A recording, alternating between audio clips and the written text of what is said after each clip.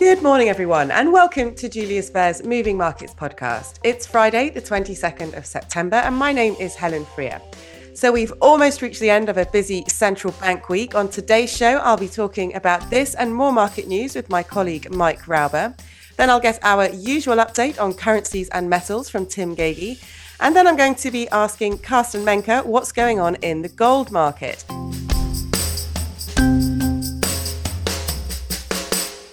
But let's start with the market news. Good morning, Mike. Good morning, Helen. So we've talked about central banks quite a lot already. What was the main message, would you say, Mike, this week? So yes, Helen, central banks really stressed that there was no room for complacency on the inflation front, even though inflation is trending lower, and they acknowledged this. And this really means that central banks reiterated the importance of monetary policy remaining restrictive, and so interest rates high, even though not all central banks raised rates this week. So as a consequence, there was really a steep increase in bond yields in Western markets. So for example, the 10-year US Treasury yield is now around, or just in early Asia trading was above 4.5%, its highest since 2007. And this is really weighing on equities. For example, all 11 sectors in the S&P 500 fell yesterday, and this benchmark index is now 6% below its early August high.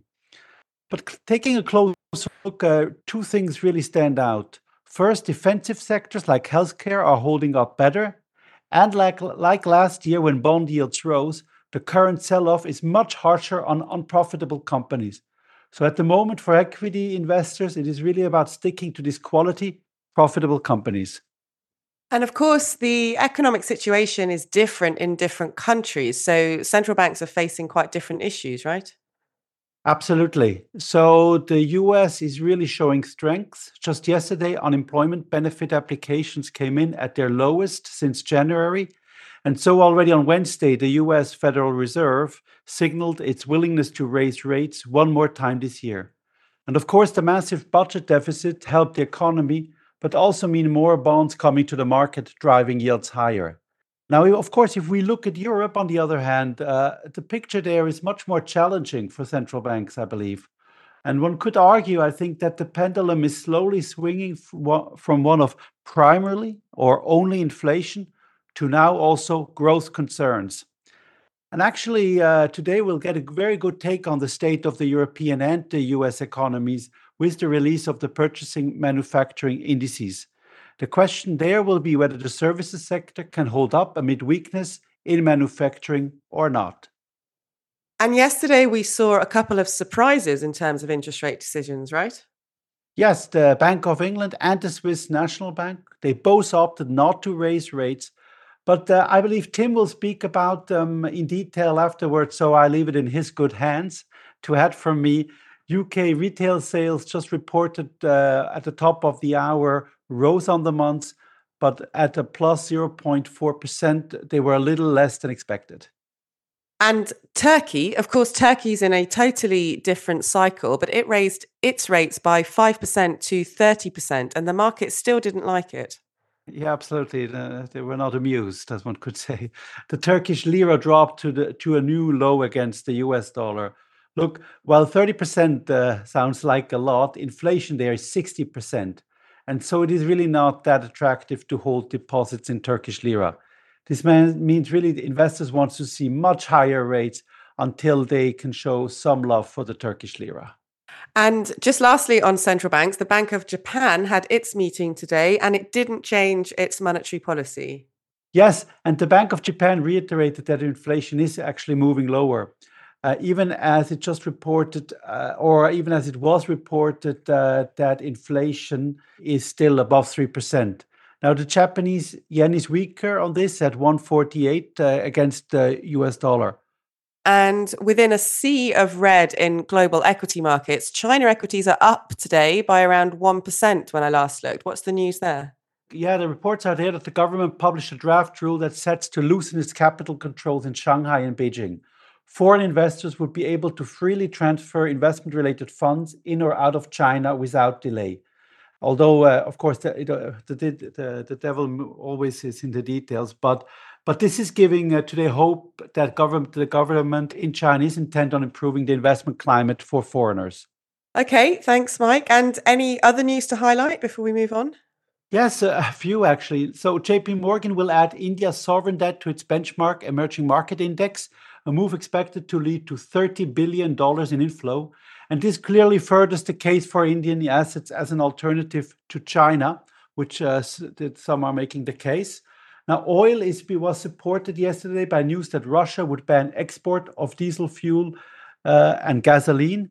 And Chevron and labor unions reached an agreement to end strikes at natural gas facilities in Australia. The threat of strike action had roiled global markets for the fuel. And lastly, the China challenges and the higher US bond yields I mentioned, they really seem too much for emerging market equities, which after declines this week are now around flat. Okay, so it looks quite bleak out there for markets then. It may seem so, but actually, besides Chinese stocks up this Friday morning, US equity futures also turned positive in the last half an hour. So good luck out there. Back to you, Helen. Great. Thanks very much, Mike, for the interesting roundup this morning. And now, Tim, over to you. Good morning, firstly. Good morning, Helen. So it has been quite a roller coaster of a week with all the central banks. What about in FX markets? Was it a roller coaster for you? Yeah, sort of. I guess the main difference would be that roller coasters go up and down in my experience, whereas this week it just felt like down, down, down. Unless you were long dollars, in which case gravity no longer applied to you. The Fed was indeed something of a hawkish hold, seems like about a fortnight ago. I'm not sure I heard anything very new, but they have bought themselves some time in terms of when they might start cutting. That's certainly been pushed a long way back, and US yields also seem to be heading quite aggressively higher, and everything rather seemed to align itself for a stronger dollar, which is what we got. One thing I found a bit interesting was it was quite specific in terms of where this strength showed itself. All the commodity currencies, Aussie, Kiwi, Canadian dollars, even the Norwegian kroner, which is recently rather unloved, are basically unchanged on the week. So the dollar buying was less generic and more targeted, which I guess leads us to what happened yesterday. Exactly. So a couple of big shocks yesterday. Which was more surprising to you and which do you think has more long-term impact? That is an excellent question, Helen, he said, playing for time.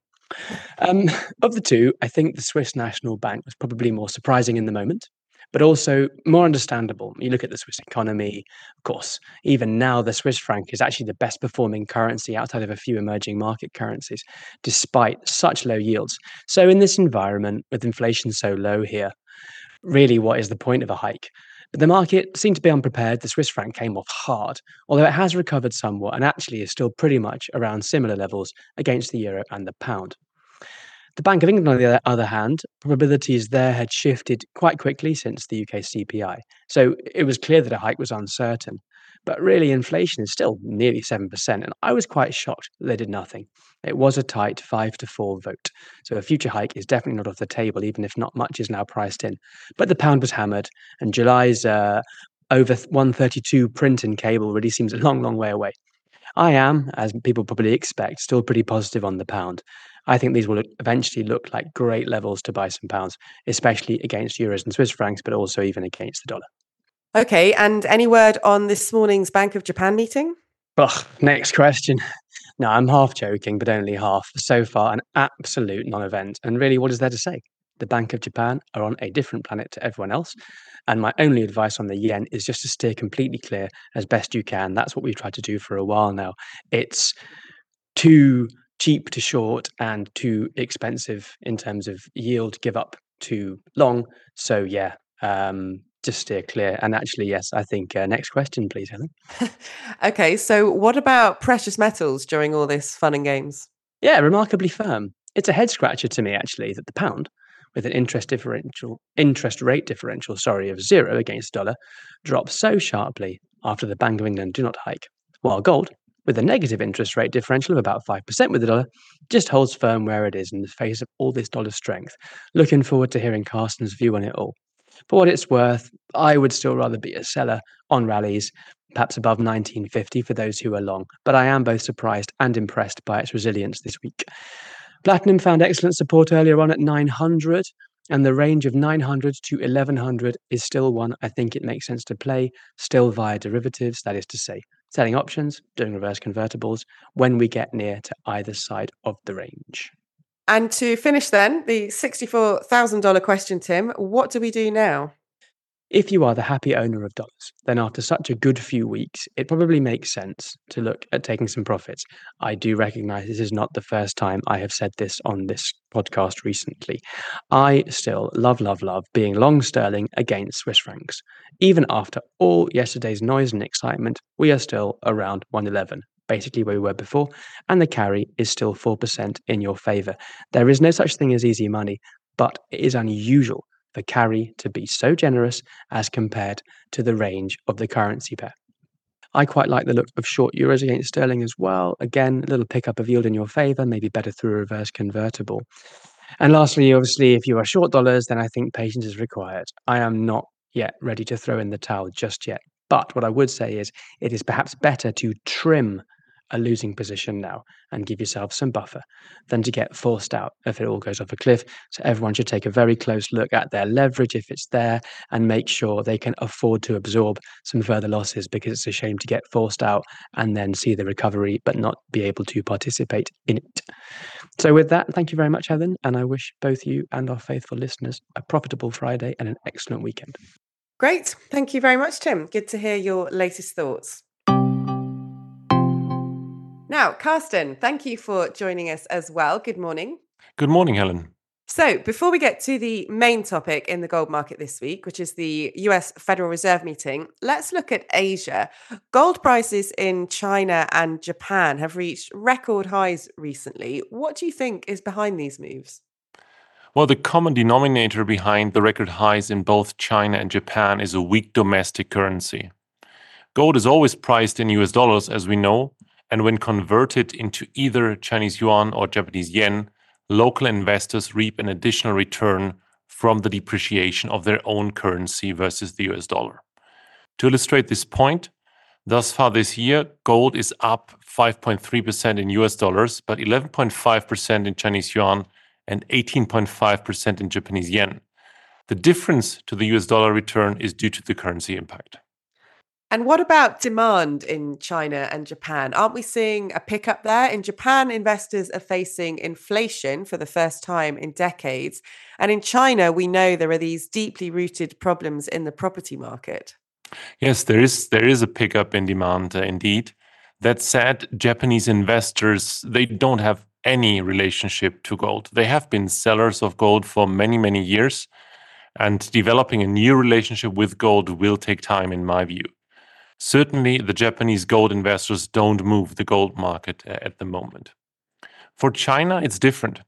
So gold is one of the few assets which is available domestically next to equities, bonds, and of course also property. And as we know, none of these is performing very well at the moment, and some investors clearly have the desire to shift some of their assets out of the Chinese yuan, which explains why gold demand has picked up in China. But again, I don't think this is to the magnitude that it would move the gold market. Despite these developments, gold is down over the last few days, in particular since the Fed meeting. It seems like the market didn't focus on the pause, but rather on the outlook for higher for longer interest rates. Yeah, Tim mentioned it before, right? We're still above the 1900 level, which is remarkable indeed. I think that the focus of the gold market is firmly on the longer term projection of US interest rates, and this is what caused the fall in prices after the Fed meeting. If we look at the market, I think it still expects a bit of a reversal of monetary policy, or a bit of a rapid reversal of monetary policy, which we don't agree with. We're actually on the same page as the Fed, expecting interest rates to remain high well into next year. Why is that? Well, because the US economy can handle them without slipping into recession. What does this mean for gold then? No recession and interest rates staying higher for longer? Well, firstly, no recession means fading safe haven demand. The past has shown that investors leave the gold market in good times and they come back only in bad times. We're in good times at the moment. Higher for longer interest rates, secondly, mean that safe haven seekers find attractive alternatives in US Treasuries, which are keeping them away from the gold market. And then there's a third element as well, a read across in terms of the US banking stress, which rattled financial markets earlier this year. The fact that the US economy remains resilient despite high interest rates also means that the banks have adjusted and that the fears of systemic stress, which have lifted gold earlier this year, are unlikely to materialize. That said, gold is still trading quite a bit higher than before the banking stress, and this price premium should disappear sooner rather than later, in our view. Okay, doesn't sound too optimistic then. It does. This is all good news for the global economy and thus risky assets, which constitutes the lion's share of most portfolios. But you're right, we're not very optimistic about gold at the moment. There's more downside than upside in our view, and that's why we remain cautious. Okay, thank you very much, Carsten. Good to speak to you this morning. Thanks very much. So that is all for today. Thank you again to my guest this morning, and thank you all for tuning in. If you enjoyed today's show, don't forget to subscribe, and please also leave us a review on whichever platform you like to listen on. We would love to hear your feedback. And do join us again next week. I'll be back on Monday talking to more of my colleagues about what is moving markets. Until then, have a great day, everyone, and then a great weekend. Bye for now.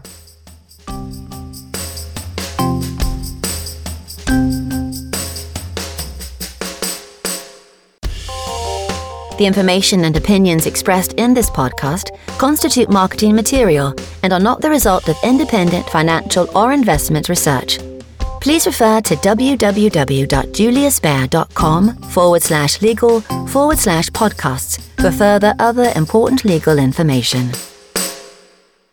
Beyond Markets is a weekly podcast where Julius Baer experts and external speakers discuss some of the latest market developments. They share their key research and insights on today's ever-changing economic landscape and present practical advice. Search for Beyond Markets on your favourite podcast player.